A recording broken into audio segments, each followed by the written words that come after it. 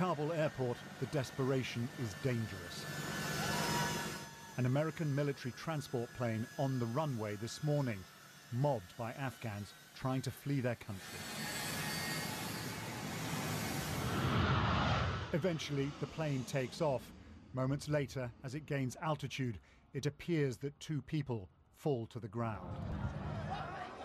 Similar scenes on the civilian side, an Afghan airliner unable to leave as crowds frantically try to reach it. Outside the gates, shots ring out as the headlong dash which began yesterday continues. At least 2 people have died at the airport today, perhaps more.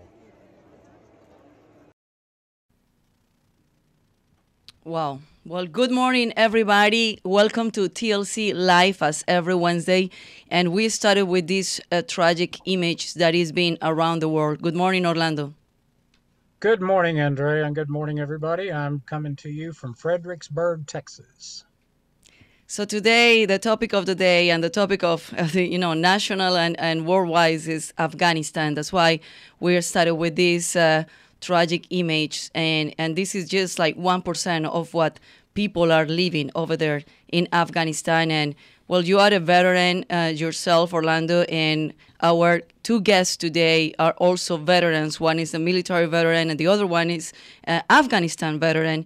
And we wanted to have this topic today because it's not only making the headlines, but it's everything, the impact that it's affecting the world, the families, the military, the U.S. and Afghanistan and the world completely. Yeah, right. And one of the issues, of course, facing our administration and the President of the United States, because at the end of the day, Andrea, he is the commander-in-chief. He heads up the armed forces of the United States. He makes the decisions ultimately about what happens in the foreign theaters in which U.S. soldiers are serving, airmen and seamen from all branches of the government in the military. And this has turned out to be quite a fiasco. Now, most people will say, well, it was about time we got completely out of Afghanistan. But then the issue becomes, what about the investment of billions of dollars, but more importantly, the treasure, the lives of the young military service members that were lost, trying to bring some stability, some sense of democracy, some sense of normalcy to Afghanistan. Some people say, they can go back to the late 70s and 80s when the Russians were involved and they were defeated. And of course, we knew it was going to be a tough task. But the fact of the matter is that we have been invested in the theater for decades, billions and billions of U.S. taxpayer dollars, but more importantly, as I said, thousands and thousands of U.S. lives lost. For us to completely pull out with any support for those that are remaining, that is the decent people of Afghanistan, but more importantly, the Afghanistanis that served the United States military who are now being threatened by the Taliban, because this is going to be a complete takeover of the Taliban. And so they waited us out, and this is a complete victory for the Taliban. So there are some serious implications. Of course, we've got some immigration issues to talk about. We've got a lot of the Afghans that are moving out of the country that are being brought to the United States, and we can deal with them just like we dealt with the South Vietnamese. I don't think that's going to be an issue. But certainly from a public policy perspective, it's worth a discussion, and I'm glad that we have 2 veterans that served in the theater. Yes. So first of all, I'm going to start with saying thank you for your services, and we're going to introduce our guest. Here at my right is Jonathan Ramirez. He is an Afghanistan veteran, and also Raymond Amador. He is a military veteran advocate. So welcome to TLC, and thank you for your services. And well, definitely I am from Colombia, but I never served in the military. So it's one thing that I seen and watching these images and reading and watching the news. And another thing, it's like you guys been facing what these people, United States people and Afghanistan people, everybody is facing over there. So I want to start with you, Jonathan. Tell us a little bit about you and what time you were in Afghanistan. Sure. So I deployed to Afghanistan in 2012 for 9 months, and I came home in 2013. There's a lot of things that people don't see on the news, and the situation was grim from the get-go. So we went to Afghanistan. We had a few primary objectives in mind, right? One was to push Al-Qaeda out of the country. The other was to punish the Taliban. And the third was to kill Osama bin Laden, who was killed over a decade ago. And incidentally, he wasn't even in Afghanistan. They found him in Pakistan. He was about 800 meters from a military base. So when we got there in 2012, there really wasn't any clear mission with regard to what we were supposed to do. We would go out on patrol daily and conduct what's called a KLE, or key leader engagement. And we would get ambushed on the way out there. And then we'd meet with the people, and then we'd get shot at on the way back.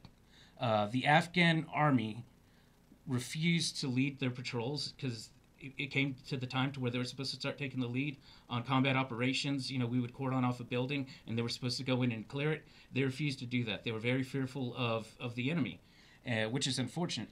But I will say that there is a handful of people there in Afghanistan. I won't name them because I don't want to compromise their safety and security, but some of our interpreters and some of the Afghan forces that were willing to wake up every day, take the fight to the enemy, and kill them.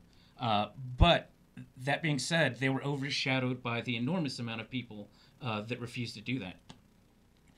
They had a lot of disciplinary problems within the actual Afghan army. Unfortunately, a lot of them were addicted to opium.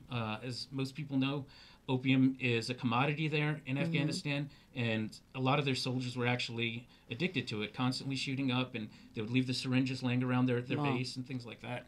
And you know, that stymied into a lot of other problems, right? A lot of discipline problems.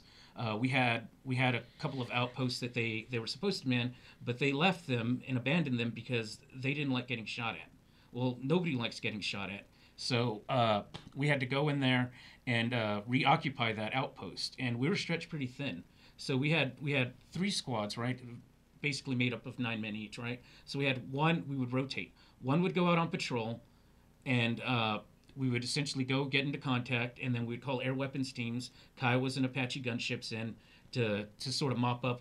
We'd pin the Taliban, and they would come and sort of mop up the area. Another squad would be on security on our mountain, and then the third squad would be out holding down the outpost just by themselves, and we would switch. We'd spend about 7 to 11 days doing each, and we'd rotate. So we weren't really getting much sleep either. And we had some altercations with some of the Afghan forces, unfortunately. Jonathan, being there, serving there, and we were talking on the phone yesterday for like half an hour, and you were telling me, yes, it was about time for this to happen. Are you agree the way it's been happening? But you were telling me this has been happening not just with this administration, little by little, slow but slow, it's been happening like they getting out of Afghanistan. So give us a little bit of that background. Sure. So the Obama administration actually started a drawdown in 2012 when I was there, and we were short-staffed, I guess you would call it, as it was. And each platoon across the country had to give up 3 people. I can't remember the exact numbers. I think it was around 3. But we started sending folks home, even though we were shorthand. So that drawdown had started, right? And President Trump comes into office, and he was 100% right. He said, "Great nations do not fight endless wars." He pledged to bring the troops home. Unfortunately, for whatever reason, he wasn't able to do it. And in comes President Biden, and he gets the troops out of there, right? So this is something that needed to be done. We got caught up in nation-building operations in Afghanistan. That was never one of our goals, right? We can't sow the seeds of democracy in a place like Afghanistan. Unfortunately, it just doesn't work. They're very tribal. They're very set in their ways, and it's going to take longer than 20 years for them to change, clearly. And so we need to push our foreign policy to a more realistic, take a more realistic approach, right? Based on realism and restraint, right? So what does that mean? That means we need, as a nation, a little bit of self-awareness, right? What actually can we do, right? Are we capable of this nation building? The answer to that is no. Clearly, like we tried it in Vietnam, we tried it in Iraq, and we tried it in Afghanistan, and all 3 have been failures. And so we also need to focus on restraint, right? Like, we should definitely have a robust and capable military to defend ourselves against any bad actors that might be there. But also, we don't need to go and throw our troops at every problem that arises, because that just messes things up. So you guys, you both were born in Victoria, Texas, and I just find out that also you both were part of the 82nd Airborne Division. Yes, ma'am. What did that means, Raymond?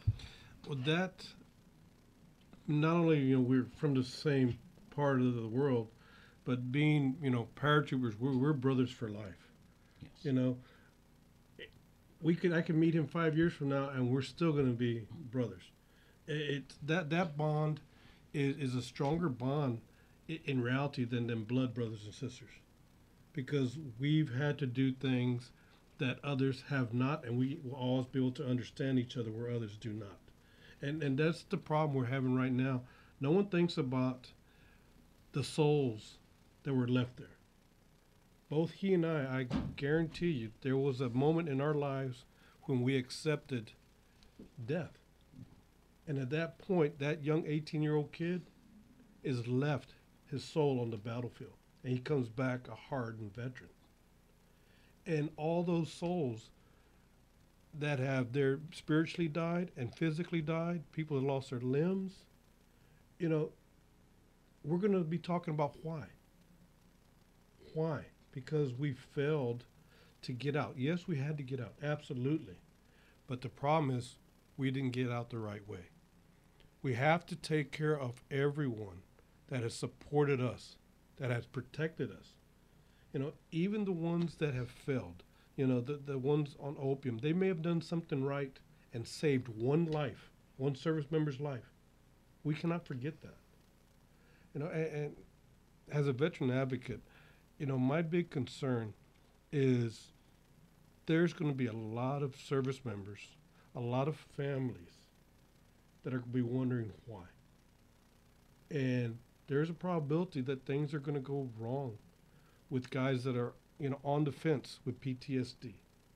They're at that point where they're transitioning, trying to go the right direction, but now those skeletons in the closet, as I say, they're out the door. And they're running rampant right now. You got Gold Star mothers and fathers that are wondering why their child's life was taken. The value is gone. And at the end of the day, all a service member wants to do is to be able to hear mission accomplished. And at this moment, I don't think we can say that. Orlando, you're a veteran also. What is your thoughts, and do you have any question for them? Well, I may just push back from a public policy perspective. Let's all recall that the reason we got into this situation in the Middle East, and particularly in Iraq and Afghanistan, was not nation building. Nation building came afterwards in the hopes by the Bush administration to try to plant the seeds of democracy. And I agree with Jonathan that we haven't been very good at that, because, it's the old saying, you can lead a horse to water, but you can't force a horse to drink. And same thing with nation building and democracy. People want to have, and they need to have, a thirst for freedom, for liberty, and to understand that the only mechanism that delivers liberty and freedom is democracy, to be able to exercise your right to choose what type of government you want. So let's go back. The whole reason we began in this theater was not nation building. It was to defend American interests. It all happened after 9/11 and the terrorist attack upon our buildings, upon our people, upon our airlines. And so Americans in the thousands died because of terrorism. Now, by withdrawing from Afghanistan, we're by no means are we eliminating terrorism. We have actually seen instances in which the folks that were turned loose in prisoner exchanges actually turned around and are now leaders in the Taliban. And my concern for America, my concern for this president, our commander-in-chief, and this administration is that they still have a long runway to serve the American people. And heaven forbid that terrorism, international terrorism, brings back its ugly head, either in any of our ally countries, whether it's Europe or, God forbid, the United States. So that's the reason we went into the Middle East. A lot of people said it was to protect our oil interests. That's not true. We are energy dependent nowadays. We don't depend on Middle Eastern oil. It was to protect the American people and to engage in a global war with our partners and our allies against terrorism, which, in my opinion, has not gone away. So another thing, and you were talking about the families. Yes. And another thing that we were talking before we went on the air, like I was reading that they're going to bring thousands of refugees, and they're going to come, and they're probably going to be in Fort Bliss, and then they're going to allocate them in Houston, Dallas, Austin, and the major cities in Texas, and probably in another cities in the country. But we're dealing at the same time with the border crisis. So what is your thoughts about that? My thoughts are that the folks that were our interpreters and those that served Afghanistan well deserve to be here. Folks that never been to Afghanistan may not understand it, but they actually saved American lives, right? They were that direct line of communication between us and the key leaders that we met with, and civilians and everyone else. And even whenever we captured Taliban, they were there to help interrogate and get information for us that actually did save American lives. And for that, I think that they deserve a place here. Yeah, I agree. The thing is, most people don't know this, but the United States has been very actively trying to bring in Afghan support. Afghanistan has supported the U.S. for quite some time. As a matter of fact, tomorrow there's 2 families coming into Houston International Airport that are Afghanistans. And one of the families, the wife, is pregnant, so she'll probably have a child born here in America probably in the next month or 2. She's 8-9 months pregnant.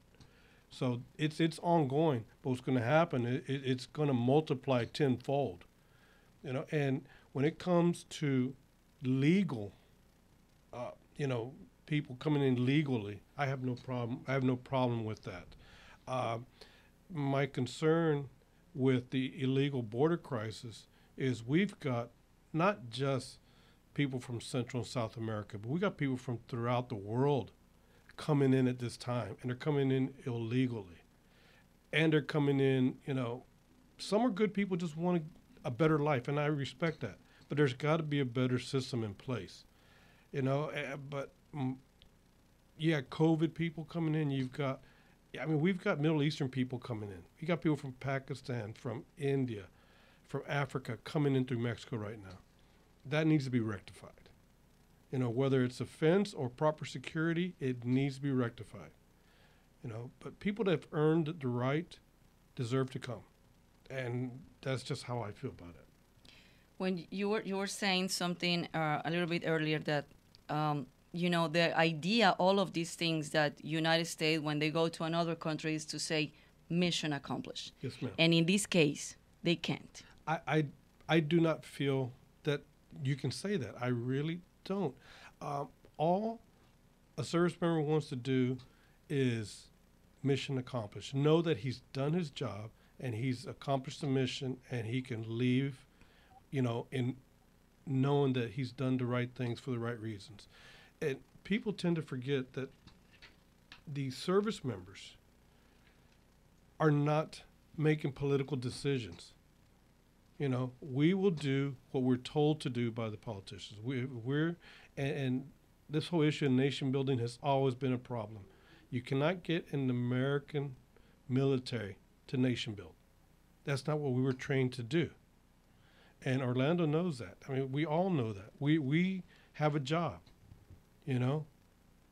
take the enemy down, control, and then accomplish the mission and move out. Yeah, it's what I like to say. Give us the coordinates and we'll drop the ordnance, right? It's Amen really to simple. Amen. But Yes, let sir. me just say, I agree with both Raymond and Jonathan. This is a great country. And this is what makes our country the envy of the world. We can take people from Somalia and relocate them throughout the United States legally that have been vetted. We've taken tens of thousands of Vietnamese from the South Vietnam conflict and turned them into American patriots. I'm a Cuban that came to the United States fleeing communism as a political asylum seeker in the United States in 1962. I became a patriot and served in the United States Armed Forces. And I can tell you that I have nothing but wholesale confidence in our government's ability to screen people that are brought to the United States by our transport aircraft in the United States Air Force. They will be vetted. Those that deserve to be here, that present a legitimate claim of fear of persecution by the Taliban or Al Qaeda, will be allowed to stay. Those that served the United States interests in that theater will be allowed to stay, and they deserve to stay. And in fact, I predict that they and their children will be patriots of the United States, which will serve us well into the future. So I wholeheartedly agree. I am not concerned. I don't want to commingle the issue with what's going on at the border, and that is a national security issue because, as Raymond says, we have no clue who's coming across because we have, up until recently, we had abandoned the stay in Mexico policy where you couldn't cross the border. If you wanted to seek asylum or make a claim to be allowed into the United States, you did that in Mexico. Now, as I understand, that policy has been reinstated by the federal courts. But the fact of the matter is that our southern border, according to most news accounts, is an unmitigated disaster. And Raymond is right. We got people from every corner of the world coming in. We have every bad actor that wants to come in and be snuck in by human traffickers can do that. And I don't want to mix those two issues with the people being transported by the U.S. Armed Forces that we believe served us. They will be vetted, they will be screened, and they will and should be allowed to remain in our country. So we have a question from Marta Fierro, and this is for you guys, for the three of you. What could have the Biden administration done differently? We're going to start with you, Jonathan. You know, it's easy to play armchair quarterback when disaster strikes. Right now, I think that we should focus on what's truly important. That's bringing Americans home. That's bringing our allies home, Canadians and Brits that are still there, and the Afghans that help us during this 20-year conflict. I think that we should focus on that, and then later on, after everything's said and done, we can have an after-action review and see what could have been done better moving forward. What about you? Well, I agree with Jonathan. I mean, we can what if all day long. You know, the thing is, there has to be a plan. You know, and the plan's based on real intel on the ground. And based on that intel, you determine what is right. I think, from my perspective, their biggest failure was we let everybody know, okay, we're going to leave now. And it allowed the enemy to prepare for that day. And as you can see, that's exactly what they did. I mean, we're expecting a 6-month probability of Taliban takeover, and it's, literally days. So they're able to stage and prepare, and that was our biggest failure. When you play football, you don't tell, if you're offense, you don't tell defense the play you're going to run, and that's what we did. And that was our failure. For whatever political reason, Biden did that. That's politics, but you never show your hand. You have to use your intel, and you have to plan accordingly. And I really believe that's been our biggest failure. So now we have to clean up the mess. But another point that we forget, that we don't talk about, is Afghanistan's full of American civilians that are working as contractors, supporting our service members, and no one talks about them. Those people have to come out too. You got people running restaurants, running camps for our service members, taking care of them, and they're government contractors, and we need to get them out as fast as humanly possible. Because Orlando. I think your question was, what can we do differently? And what could the Biden administration have done differently? Obviously, as Jonathan said, it's really easy to armchair quarterback, but I think the American people deserved an explanation.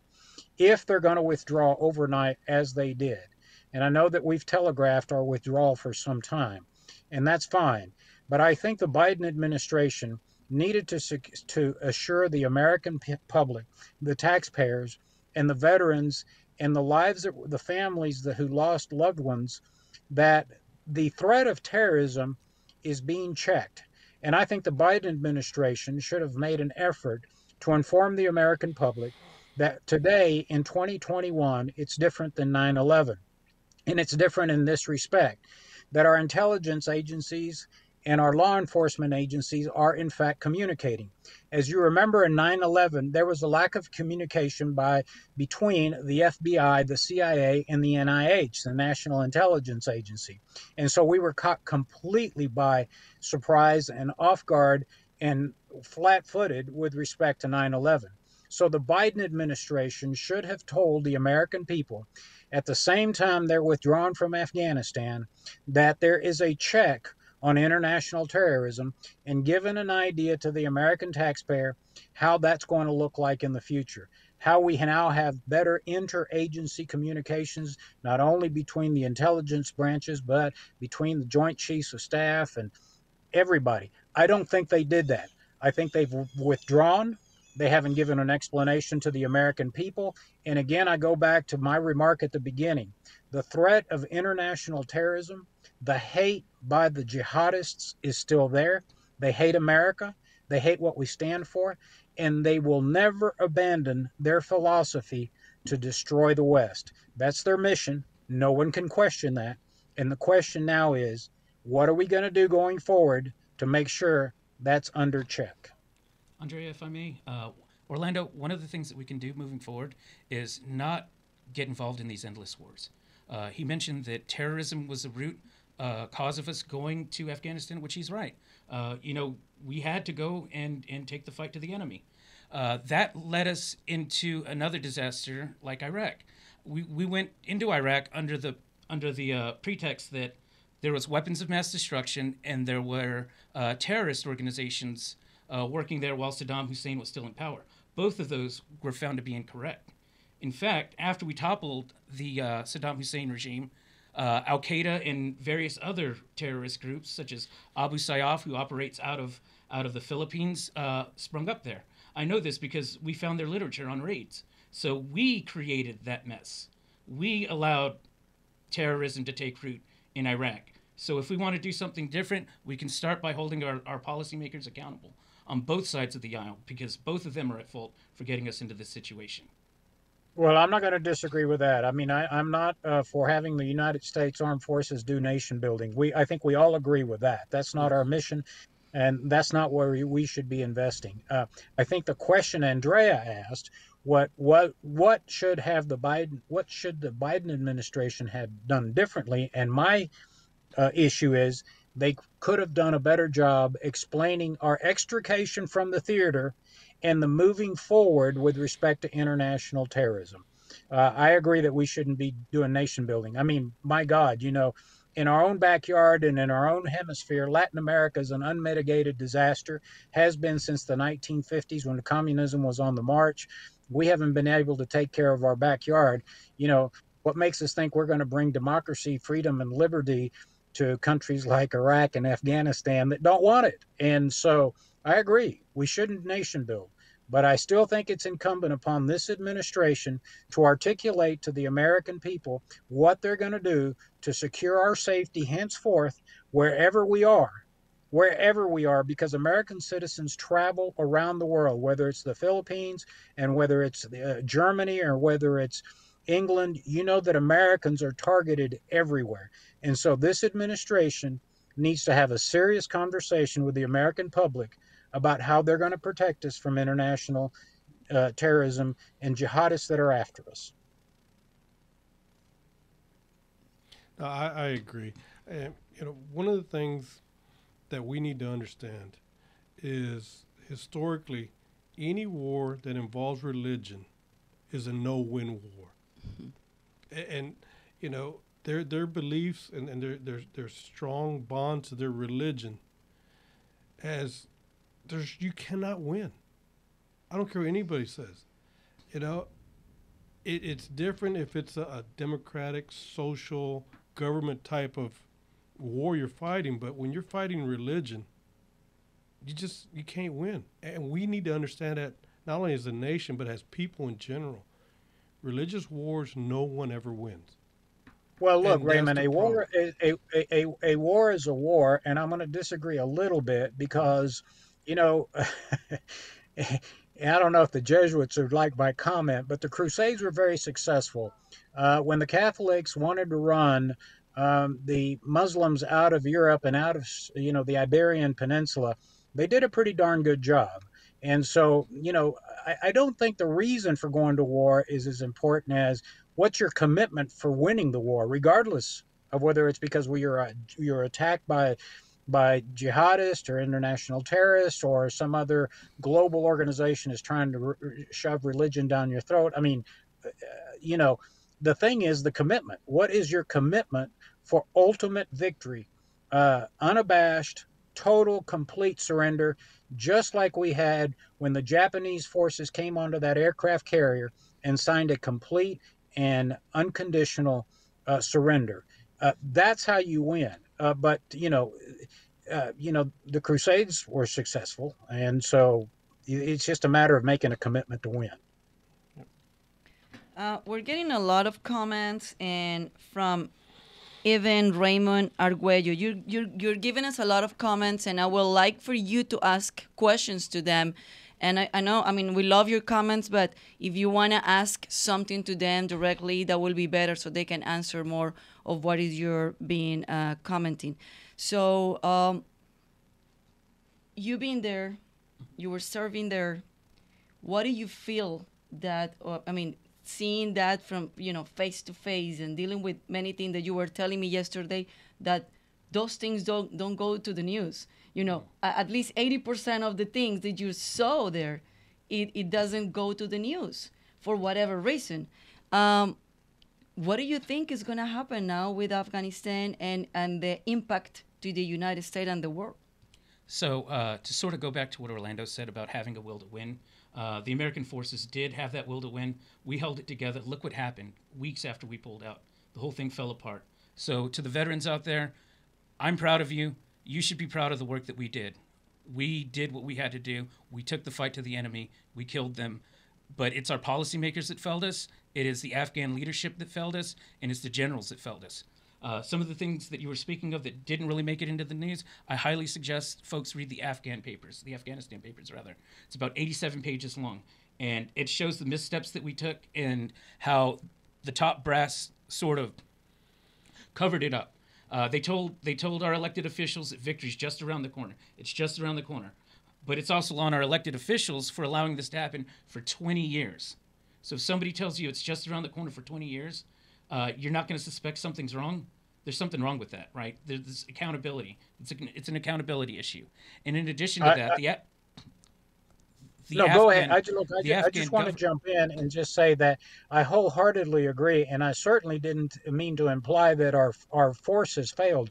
Our forces performed admirably. I mean, there's no question about that, and you're absolutely correct. It's the United States policy, whether it emanates from the State Department, whether it emanates from the Commander in Chief, whether it emanates from, the recommendations by the Joint Chiefs of Staff, or, I don't know, but it is public policy that failed here. It was not the United States Armed Forces. So I wholeheartedly agree, Jonathan. Thank you. And the other thing I was going to say is the Afghan leadership from the top down, very corrupt. I told you was rotten to the core. Just take a look at the president. The Afghan president, about 4 days ago, was making announcements like, I'm going to fight till the end. Well, the next morning, he skinned out early in the morning, right? Gone. So they see their leadership at the top quitting. It's a cancer. You have to root it out. And unfortunately, the Afghan government didn't do that. And so their commanders started giving up, and their troops started giving up. A lot of the troops left and abandoned their posts because they weren't getting paid. So there's such a thing as the ghost army of Afghanistan. And y'all can look this up. What it is the Afghan commanders lied about how many soldiers they had on the books. And keep in mind, this is your tax dollars that we're paying for this. And so we would send the money, and the commanders were supposed to distribute it, but they would pocket all of the cash. In some instances, they didn't even pay the soldiers that were actually on the books that were there serving in their units. And so we wonder why they're abandoning. This is part of it, right? Just a total and complete failure of leadership from the top down. And so if we're going to look back on this, right, and we're going to start examining what causes this $2 trillion project to fail, right? And so it's going to be on the policymakers, it's going to be on our generals for keeping it all under tabs, and it's going to be on the Afghan government and their commanders as well. Wow. How do you feel, Raymond? Like, I mean, you were saying, I mean, the idea is to say mission accomplished. Have we ever have this situation before Afghanistan, like that we could say it was no mission accomplished? Absolutely. I mean, it happened to us in Vietnam. But before I say anything, I want to say something. Evan Arguella, he was in my unit in the 82nd Airborne Division. Oh, okay. And Evan, I appreciate you. It was an honor to serve with you, and I'm glad to hear you're watching everything that we're doing. Great guy. He went from a private to a lieutenant, so God bless him. But we failed in Vietnam, and the whole problem, and we have to understand if you're going to use a tool, you got to have the right tool. And what's happening is our politicians don't know how to use the tools properly. The armed forces is to protect and defend. And, we're not architects to build infrastructure. We're not politicians to go and work with other countries' politicians to try to help them develop. We've done that way too long. We've done it way too many times. And with politics now being an industry and not a calling, and that's my personal belief, they're out to do something for themselves, and they've used the military as a tool for them to become successful for 20 years. We should have went in, done what we needed to do, and get out. If they want to do nation building, they need to take people that are out of military uniform to do that. Yeah, look, I'm going to agree with that. I mean, again, I think we all agree, we're all unanimous that our military forces are not nation builders. However, I will say that we do rebuild countries. I know that after World War II, we were instrumental in rebuilding Germany. We rebuilt Japan. But again, it was the consequence of an unconditional, complete, and utter defeat and surrender. And so they needed our military to go back and help with the infrastructure, water plants and bridges and roads. So those are the things that the Army Corps of Engineers is really good at. But you have to have a complete and unconditional surrender of the enemy before you can do infrastructure building, which is completely different than nation building. Now, I think the question was, have we had these failures before? And the answer is yes, both on a large scale and a small scale. I will tell you, as Raymond said, we had this failure in Vietnam. You had presidents that couldn't commit, that would increase troops, would decrease troops, and eventually, we pulled out of Hanoi. We saw those ugly scenes with the Huey helicopters lifting off of our embassy. We had this situation occur in Nicaragua. We had poor public policy. We had covert operations in Nicaragua trying to fight the communists. Of course, that became political because Ronald Reagan was the president, and we had some military colonels involved that were doing things that were not authorized by Congress. And so that became a political football. We withdrew our covert operations in Nicaragua. The Sandinistas took over. Same thing happened in Cuba. Under Kennedy, we had committed to an invasion along with Cuban patriots for the Bay of Pigs. And when the patriots were ready to invade and off the coast of Cuba, the United States Armed Forces were withdrawn by the Kennedy administration. So this has happened before. Public policy failures, large and small, are part of our history. And we're human beings. We make mistakes. We're not perfect. But again, at the end of the day, I think we all agree we're not supposed to use our military, as Jonathan said, to protect and defend, or I think it was Raymond. That's what our military is for, and it's not for nation building. And by the way, Andrea, let me just say that I've got to jump off because I've got to go speak to a group of patriots up here in Fredericksburg, Texas, that invited me to speak to them. So let me just say to Jonathan and to Raymond, thank you for taking part of your day to be on our program. It's important. This is an important issue.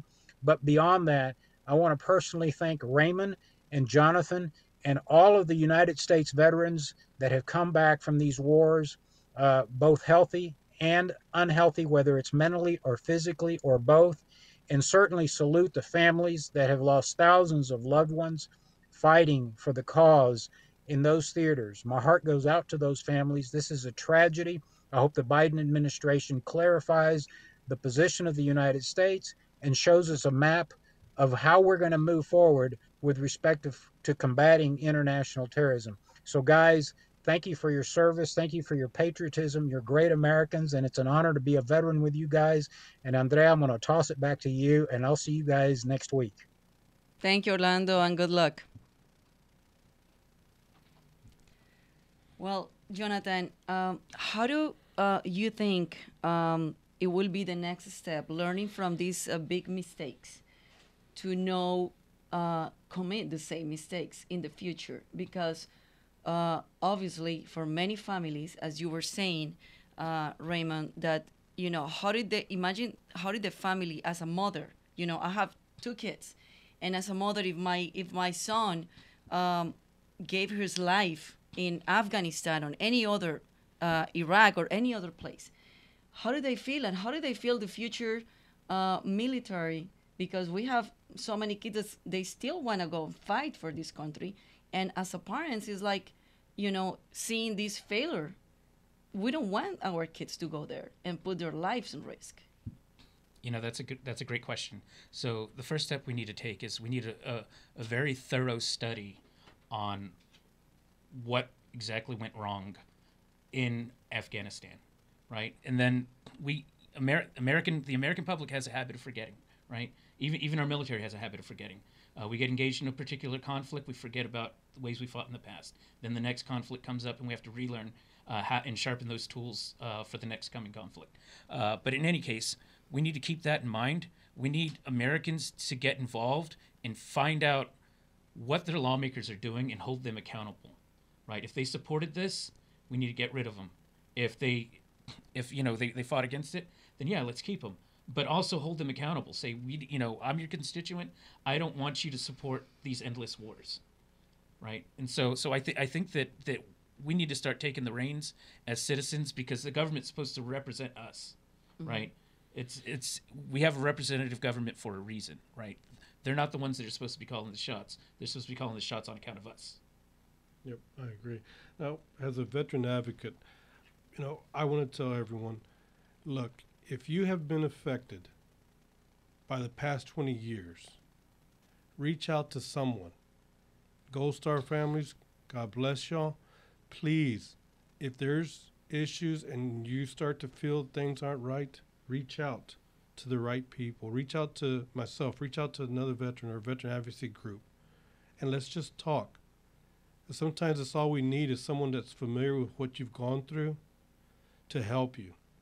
I'm concerned about increased suicide rates by our PTSD community. I know they've got problems. And the last thing is that we have someone regress. And for the Latin community, I know I've spoke about this in the past. A lot of us don't want to vote because we don't want to get involved, or we don't think we're going to make a difference. Step up. Go. Learn about your political community. Learn about your community, the county, the state. Because if you don't and you lost someone, then that loss will always be there. Your vote does count, and it will make a difference. So please, Latinos in Texas, make the effort to educate your mothers, your grandfathers, your grandparents, everyone, to get involved and to help this nation vote the right people in. And if you can do that, we will be a strong nation and we will heal. What are you guys thinking about? A couple of weeks ago, we had a show about the crime rate increase and the crisis that the law enforcement is facing, that not many people wants to become a police officer anymore because, this defund the police and all this movement and all the situation that we're living in this country. Do you think this that is going on in Afghanistan and other failures before is going to also have a crisis on the military recruitment. Like people don't want to be part of the military bases, or they don't want to go and fight for this country anymore. Like they're backing up. Have you seen this already happening, or this is going to increase that situation? So I can tell you, one of the great things about this country is we have a volunteer military, right? We're not rounding people up on the streets and pressing them into service. So back when I went to Iraq rather, in 2006, the military was having a hard time getting people into the service because of what was going on in Iraq. You know, people saw that and they're like, oh, you know, we don't want to get involved, right? But the thing is you get people that want to be there, right? And so, like I was telling you, when I was in Afghanistan, we would go out on patrol with 9 people, right? That's dangerous. That's dangerous, right? But the thing is we had 9 people that wanted to be there, right? So I would rather have like 9 people that wanted to be there than 30 that didn't, because those folks are going to be a liability. I think that once we start making better foreign policy decisions based on realism and restraint, I think that we won't have that problem.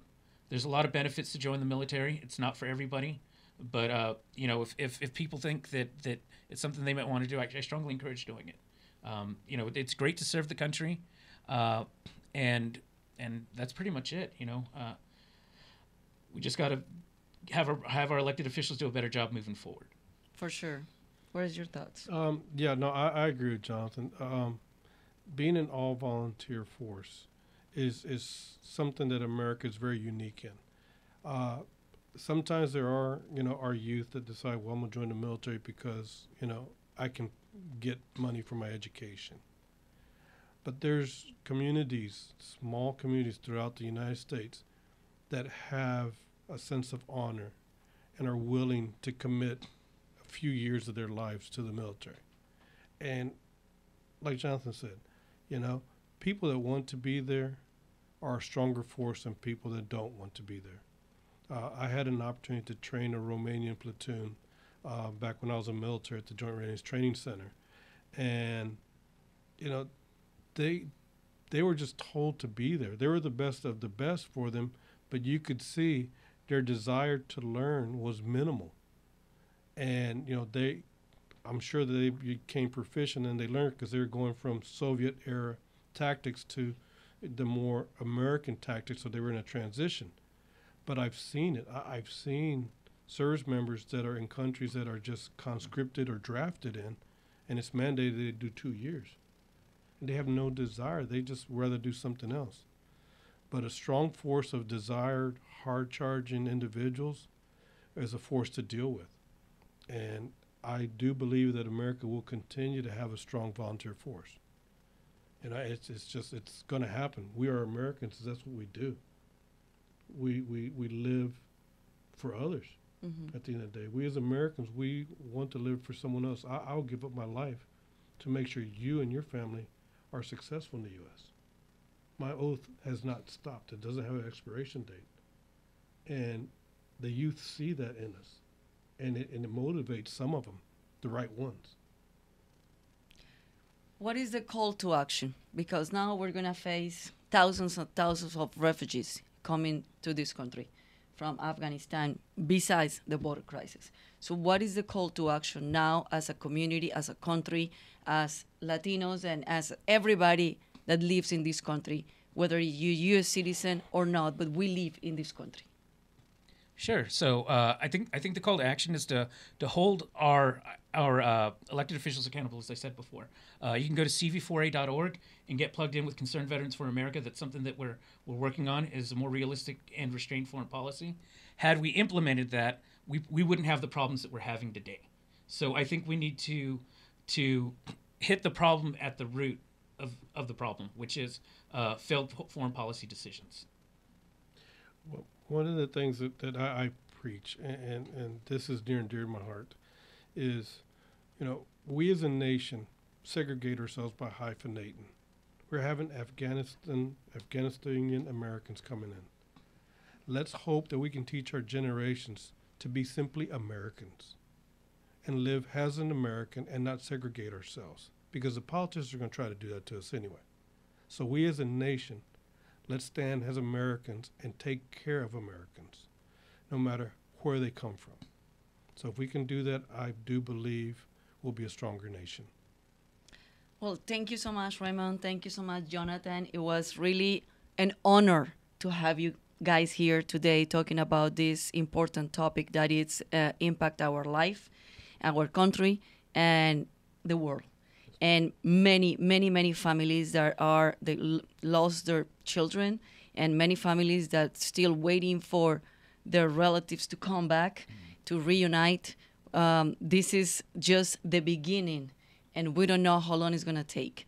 So thank you so much for giving us a little bit of insight and this call to action that this is like a work for everybody. It's not just for the military, it's not just for the government, it's for everybody as a country, as a population, as a community, Latinos and non-Latinos and everybody that lives in this country. And I think it's a work that we need to address this issue. So thank you so much, and thanks for your service, and thanks for the service everybody out there that has been fighting for this country. And thank you so much for watching us on TLC Live. I'm going to see you guys next Wednesday. Meantime, please go and log in our webpage. It's TexasLatinoConservatives.com, TexasLatinoConservatives.com. Visit us and also become a member and help us to help us. See you guys next Wednesday. Nos vemos el próximo miércoles con TLC Live. Como siempre, hay más información. Chao, chao.